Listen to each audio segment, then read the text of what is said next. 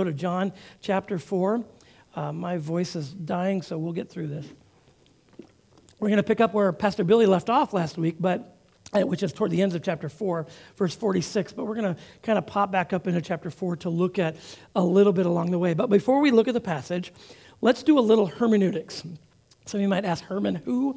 Well, hermeneutics is a kind of a technical term for what we call the science of interpretation. Some of you are in our men's Bible study and our women's Bible study, and we've been trying to introduce to you what we call the inductive Bible study method. And I was thoroughly chastised this morning that there are not 3 parts of the inductive Bible study method. There are 5. So when you begin to look at Scripture, you pray, and then you read, and then you do 3 things. So remember what the first of the 3 are?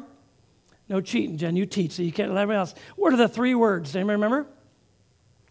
Wow, first service got it right away. You guys are a bunch of losers compared to them. So, interpretation's the second one. What's the first one? The first one is observation, interpretation, and application. So by observation, I approach the text, God, show me what you want me to see in your word, and we observe. We read it, and we look at this word, this phrase, that phrase, and we make all these connections. Then the goal is, to get to the end, is application, where we apply it to our everyday lives. But in the middle there is this thing called interpretation. And what's behind interpretation is, what does the original author say to the original reader? Okay? And the reason I'm bringing that up today is because it's really important as we approach the Gospels. How many Gospels are there? 4. Matthew, Mark, Luke, John. Okay, now there's 2 approaches that we could have as we look at the Gospels, because we've got 4 of them, and they're all different accounts of the life of Christ. And there's 2 approaches to it that have both value and limitation. One is called the harmonization of the Gospels, and the other is called authorial intent. Harmonization of the Gospels, the value in that is that as we take Matthew, we take Mark, we take Luke, John, we can pull all the pieces together and get a big picture of who Jesus is and what he did and kind of a timeline. And it's very helpful to do it that way. In fact, those of you who are doing the Bible reading plan with us, that's what we've been working through as the Gospels chronologically and figuring all that out. But there's another side of it that we would call authorial intent. The limitation of what we would say is the harmonization of the Gospels is that I think it's more observation and it's harder to do the interpretation, meaning what's the original author saying to the original reader. So take, for example, John. We're walking through 30 weeks together in John. We're going to get through middle of chapter 5. We're just going to keep working through all the way to Easter and beyond, a little bit beyond that. And what we need to do is make sure that we are letting John tell us who Jesus is and not go borrow from Matthew, Mark, or Luke, which those are great on their own. Think of it this way. John is both the director and the cameraman. So he's saying, I want you to see this. Where, you and I watch a movie or a TV show, we're only seeing what's on the other side of the camera, because there's a lot of stuff going off camera. Well, today as we walk through this, John's going to point out one really big thing, and that is the truth that Jesus is equal with God. It's a major truth, and we're going to see that unpacked today. So harmonization of the Gospels, it's good, but also authorial intent. What is the intent of the author as we work through that? So there you go. There's some nerdy stuff for you. Let's set up the context. John chapter 4 says this, verse 1. I want to show you just kind of some big picture stuff. Now, when Jesus learned that the Pharisees had heard that Jesus was making and baptizing more disciples than John, although Jesus himself did not baptize, but only his disciples, he left where? What's the name there? What does it say? Judea. Okay, you got to be with me here, okay? Got to talk back. And departed again then for Galilee. Just make note of those. Judea's in the south, Galilee's in the north. In order to get there, he had to pass through where?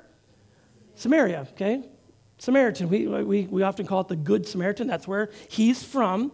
So he came to a town of Samaria called Sychar, near the field of Jacob, that Jacob had given to his son Joseph. Now we jump down here, in the middle here. Pastor Billy walked us through the conversation that Jesus has with the Samaritan woman at the well. Powerful story. We're not going to cover that today. Obviously, that was covered last week. So go read it or go listen to the sermon on the podcast there. You got Google, Spotify, or Apple, where we've got you all covered. So jump down to the bottom of chapter now, verse 39. So after she tells her story, we read this. Many Samaritans from that town believed in him because of the woman's testimony. What was her testimony? He told me all that I ever did. Like he totally, through truth and love, said to her basically, I got this. Like, I love you, I care for you. And it's just a beautiful picture, a beautiful story there. But then it says, so when the Samaritans came to him, they asked him to stay with them, and he stayed there 2 days, and many more did what? Believed. We keep seeing that word over and over again because of his word. A few weeks ago, Mike Patonic sent me an email, and he says, guess what? I figured out how many times the word believe or believed or believing is in the book of John. So I looked it up too, and he was right. The Greek word for believe is pisteuo. Now you can say that in church, and you're not swearing or saying a dirty word or anything like that. So the Greek word is pisteuo, which means believe. It is used 98 times in the book of John. Look at how many more that is than any other book in the New Testament. 98. That's it. So guess what? John wants them to believe, and he wants us to believe. It's interesting because it's also, Luke uses it in Acts a decent amount, and then in Romans, and then guess what? The little book over here still has a lot. What book is that? 1 John. John wants us to believe. What does he want us to believe? John 20, verse 31 says, believe that Jesus is the Christ, the Son of God. And then it says, and that by believing we may have, come on, you guys are just, you need more coffee or something, that we might have life in his name. That's what all of this is about. So, verse 43. After the 2 days, he departed for Galilee. Okay, so he finished his journey up north. For Jesus himself had testified that a prophet has no honor in his hometown. So when he came to Galilee, I love this, the Galileans welcomed him, having seen all that he had done in Jerusalem at the feast. So way down south, Jesus was down in Jerusalem at the Passover, and all the people from Galilee were down there watching him do stuff, and then he shows up in their area. It's like, yay, Jesus is here. For they too had gone to the feast. In fact, here's just a quick visual. So down here's Judea, and then way up here is Galilee. Here's the Sea of Galilee, and right up here at the top is Capernaum, which is kind of headquarters for Jesus. Here's Cana over here, and then right in the middle is Samaria. So Jesus just makes his way up there. Probably not that, maybe probably just a little direct route, hopefully, through that. So there were no Ubers or trains or cars. Jesus got a lot of steps in. So we pick it up in 46. That's all the introduction. So he came again to Cana in Galilee, where he did what? Made the water wine. What was it at? What kind of occasion was it? It was a wedding, okay? Where he had made the water wine, and at Capernaum there was an official. Some translations say there was a centurion, like this was a Roman officer of some sort, and his son was ill. Now let's pause there for a moment. Spoiler alert, Jesus is going to heal the son, okay? Just get that out of the way. So let's stop for a minute, and let's think through. So we've got, in chapter 3, who is Jesus talking to? Nicodemus. And what was Nicodemus's job? What was his role? He was a Pharisee of the highest sort. He was a teacher. Like, it was a big deal. Came to Jesus at night because he's like, I'm not sure I want to be seen with this Jesus guy. So he's way up there. Who does Jesus talk to in chapter 4? Woman at the well. Okay? Complete contrast. Way up here, social status. Way down here. She's a woman out in the country. She was a Samaritan. And she was an outcast because of all the husbands that she had had. Jesus is talking to both. Okay? And then in chapter 4 here, he's now talking to a Roman officer. So you've got a respected Jewish teacher, a Samaritan woman, and a Roman official, back to back to back. John wants us to see something. What does he want us to see? He's going to show us a number of truths about Jesus, but here's the first one. Jesus is available to everyone. Jesus is available to everyone. I really struggle with the way to say that, and that's just the simplest way I could do it. But right now, there's a phrase that's used as that Christianity is getting criticized for being exclusive, the exclusivity of Christianity. Well, the truth is, the sad part is that followers of Jesus have been exclusive at different times, point in history. But the Bible makes this clear. In fact, we just read a few weeks ago that God loved the world, the whole world, all kinds of people so much that he sent his son to die for the sins of the world. And there's a phrase in John 3:16, whoever. Well, who's the whoever? Men, women, boys, girls, red, yellow, black, white, rich, poor, smart, not so smart, Republicans, Democrats, independents, gay, straight, and everything else. They're all invited to the cross. They're all invited to understand who Jesus is. Now we want to be truthful. We're going to tell the whole story, though.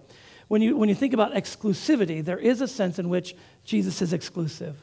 John 14, we're going to get there. He says, I am the way, the truth, the life. No one comes to the Father except through me. So he is saying, I'm the only ticket to a relationship with God. So there is a sense that all the other religions are wrong, and Jesus is right. And that's something that we have to wrestle with. But John's saying, do we believe that? Do we really put our trust in that truth? So the truth is, there's only one way, but it's open to everyone. And John wants us to know that. So I want you to just, right where you're at, take a moment, bow your head, and I want you to thank God that Jesus is available to you. Take a moment, just thank him for that. We're all different in this room. Let's thank him.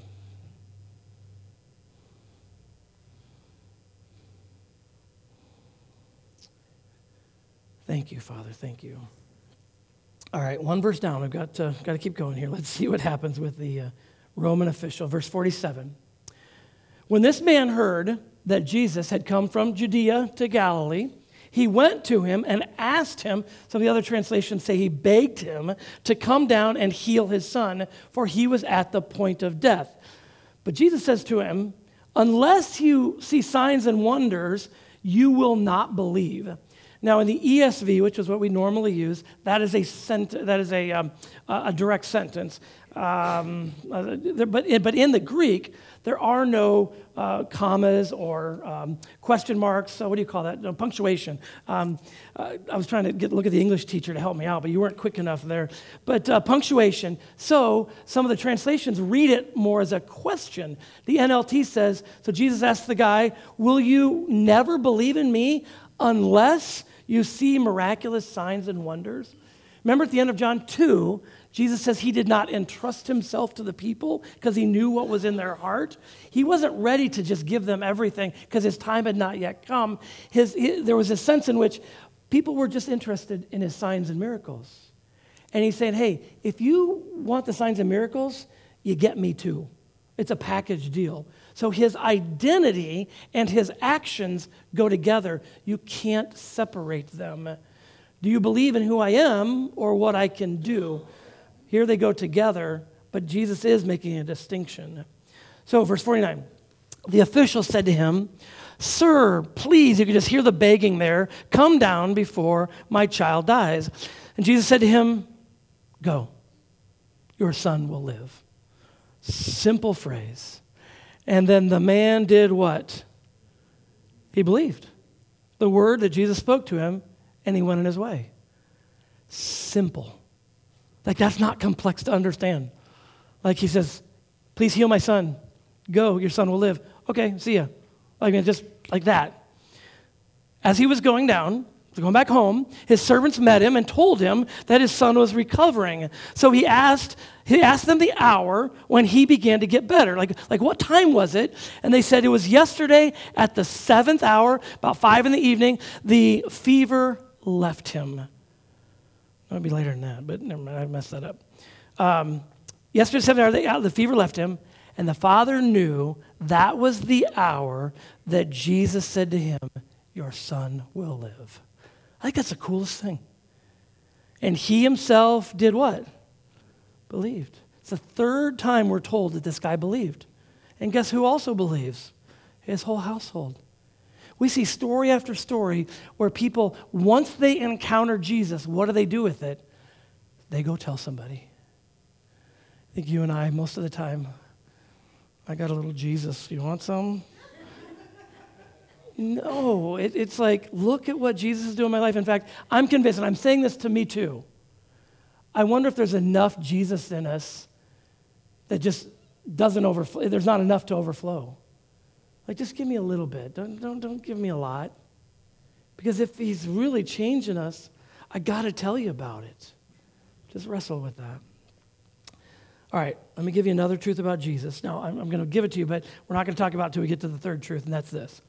This was now I forgot this verse, 54. This was now the second sign that Jesus did when he had come from Judea to Galilee. What was the first sign? We actually read it already. Water into wine, okay? So John's going to have 7 signs. He's going to call it the 7 signs of Jesus throughout the book of John. But here's the truth I want to give you.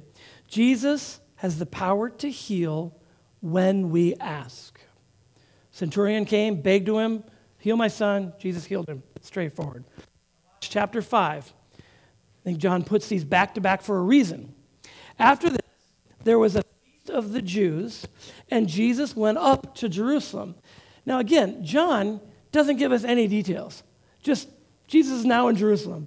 Like that. Like you wonder if Jesus could okay, I'm just going to just teleport there or something, but he probably walked there, but John's not caring about the details. He's now down in Jerusalem. We don't know what feast this is, but there is in Jerusalem by the sheep gate a pool in Aramaic called Bethesda. Remember that Jerusalem had all these gates around there. There's a sheep gate. There's a pool there, and it's got these 5 roofed colonnades. You can picture the Roman architecture there. And in these lay a multitude of invalids, blind, lame, and paralyzed. Now, we'll pause there. We've just added to the list, haven't we? Nicodemus, the Samaritan woman, the Roman centurion, the Roman official, and now a Jewish invalid. This is God, again, available to everyone. But let's keep going. Verse 5. Oh, wait. Where's verse 4? Do you have verse 4 in your Bible? There's no verse 4, is there? If you've got a verse 4 in your Bible, you're probably reading the wrong version. But that's here's the deal with that, okay? It caught me off guard, too. I'll be honest with you. I'm not sure I've heard a sermon on chapter 4, but on verse 4. But in that version, if you have a Bible with that in it, it talks about an angel coming down to the water, stirring it up, and then the first person in the water gets healed, okay? Those who translate, do the manuscript work, believe that verse was not in the earliest manuscripts, so they left it out. So ESV, NIV, and New American Standard, all the ones that we would use, NLT, it's not in there. So why? That's above my pay grade. So you can go study and read that. That is not the kind of doctor I want to become. So you can go read that. But what's interesting is verse 7, we're going to see in a moment, kind of refers to what verse 4 was referring to there. We'll see that in a second. But verse 5. So one man was there who had been an invalid for how many years? 38 years. Some of you aren't even 38 years old. When Jesus saw him lying there and knew that he had already been there a long time, he said to him, "Do you want to be healed?" Isn't that a beautiful phrase? Jesus reaching out and saying, "Do you want to be healed? Do you want to be healed? Do you want to be healed?" He doesn't even know who this guy is. The invalid, doesn't even know who Jesus is. But verse 7, the sick man answered him, "Sir, I've no one to put me into the pool when the water is stirred up, and while I'm going, another steps in before me. I can't get there in time. How can I be healed?" And Jesus simply says to him, again, it's just super simple, "Get up, take up your bed, and walk." So what's he do? At once. That's a key phrase. At once, the man was healed. He took up his bed and he walked. Oh, by the way, that was on the Sabbath. We'll get to that in a phrase, okay? Here's the third truth about Jesus today. Jesus has the power to heal when we don't ask. You notice the centurion asked? The invalid didn't. The centurion initiated and asked that Jesus would heal his son, and Jesus did that. But here, Jesus initiates it, and the man is healed. My brothers and sisters, Jesus had and has the power to heal and transform lives, no matter if we ask or not. So why don't we go ahead and ask? Let's ask. God, will you do something powerful in my life? Please, for your glory, will you do the supernatural? Would you heal this person? Would you change this person, or change this in me, or this life circumstance? Change me, please. But guess what? Jesus is God, and he can change someone even when they don't ask. There are times when he initiates his transforming power in his sovereign wisdom for his glory. Now, in one sense, we do believe that Scripture teaches that we are all dead in our trespasses and sins, and it is only by God initiating are we brought to salvation. But that's for a discussion for another day. Let's be reminded here that Jesus has the power to heal, and Jesus is going to show us why here in a second. But Jesus can still heal, change lives today. Think for just a quick moment. 38 years is a long time. I struggle with 38 minutes. Like, I got to suffer that long? 38 days, 38 weeks, 38 months, 38 years. My friends, whether it's days, weeks, or months, or years, we can ask God. If Jesus heals, we can ask him, God, please do this. We ask with faith. We ask with anticipation. Again, I want you to take just a moment, because as I'm talking here, I'm hoping that the Holy Spirit is laying on your heart something big, something supernatural that right now I want you to ask God to do. Take a moment. Just, you don't have to bow your head and close your eyes, but you can. But take a moment. I'm going to give you about 60 seconds. Would you just ask God to do something powerful that only he can do? Ask him now, please.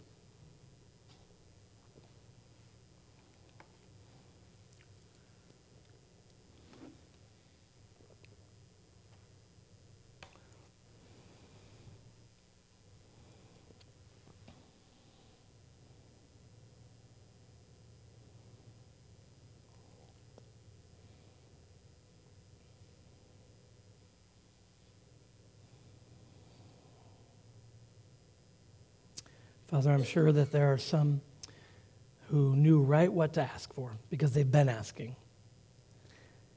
And there might be others here who are maybe even afraid to ask, or, oh, what do I ask God for? And so on their behalf, I'm asking that you would do something powerful and supernatural in their life. Lord, I'm praying that we would get to celebrate these things together of you doing some things that only you can do. Your word says Jesus did it. And we're asking for more of that even today. Please, Father, we pray this in Jesus' name. Amen. Obviously, it can get a little awkward if you're praying for God to change the person next to you, but we'll move on. They may be your project. Let's see what Jesus does next. Verse 9. And at once the man was healed. He took up his bed and walked. Now, that day was the Sabbath. Well, what's happening on the Sabbath? So the Jews said to the man who had been healed. Now just catch their tone. I don't think I would do well enough. They're pretty authoritative. It's the Sabbath. It's not lawful for you to take up your bed. Not, you got healed? That's awesome. No, you broke a law. But he answered them, the man who healed me, that man, I don't know his name, that man said to me, take up your bed and walk. And they asked him, who is the man who said to you, take up your bed and walk? Now the man who had been healed did not know who it was, for Jesus had withdrawn as there was a crowd in the place. Now again, John just jumps right ahead in verse 24 or 14. He says, afterward, Jesus found him in the temple and said to him, see, you are well. Okay? Physical, but he changes the conversation. He says, sin no more, that nothing worse may happen to you. We'll get to that phrase here in a second. I'll explain that. But first, I want you to see this, number 4. Jesus cares more about the needs of the broken than the traditions of the religious. We're all religious in our own ways, but it's pretty obvious here. Jesus cared about the man and the Pharisees didn't. And we're going to kind of see some of that interaction keep going over and over again. These religious guys just didn't get it. Hear me out on this. In their drive for power and perfection, they missed the one who had all the power and perfection. There's so many ways that we can apply this today.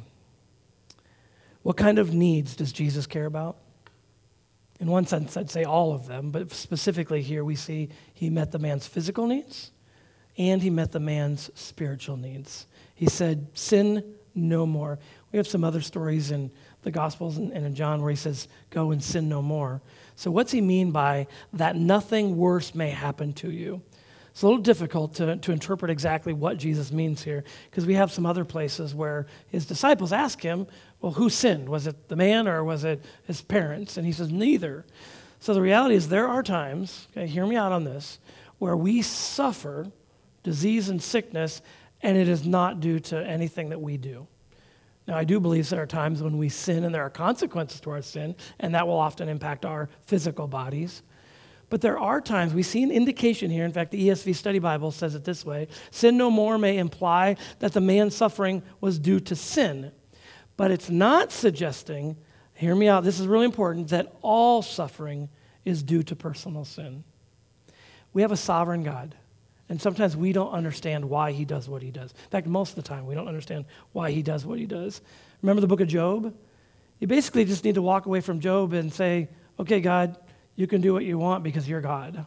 And that's really it's a humbling book. So we just need to, we just don't know sometimes why suffering takes place, but no matter what, we get to bring that suffering to Jesus. And that's what we're here to do today. Which, by the way, may our religious traditions never get in the way of helping broken people. Okay? May we never be a church where our ways of doing things keep us from helping broken people.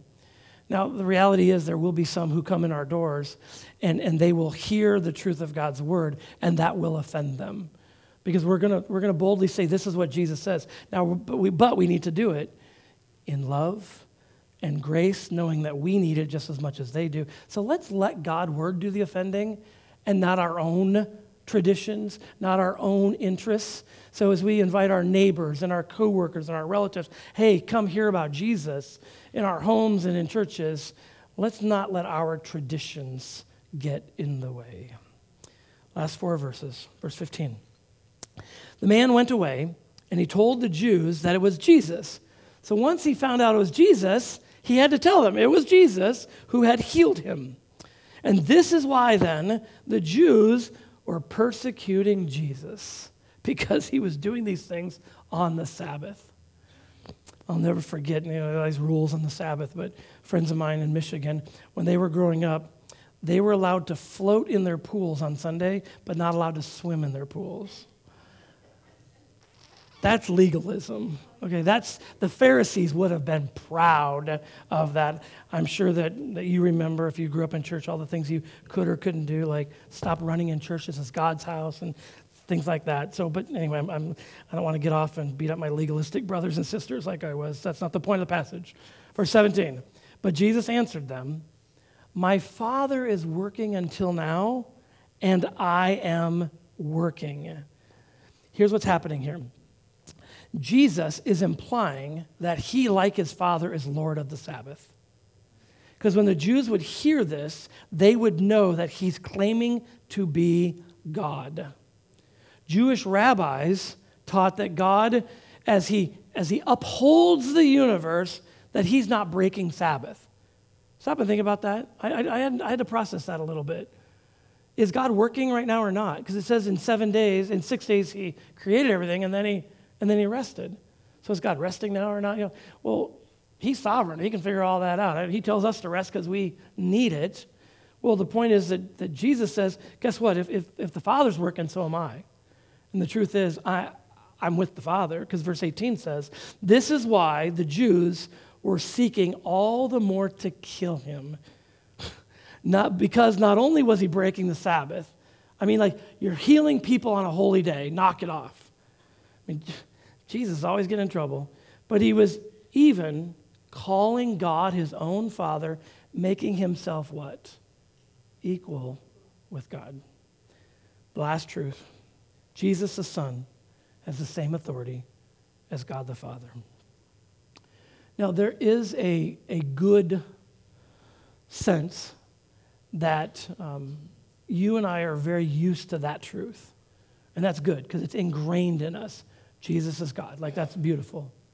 But my friends, let's never take that for granted. Let's remember that we have God the Father, God the Son, God the Holy Spirit. We're Trinitarian. One God, three persons. Sometimes it'll blow your mind trying to figure it all out and think it all through.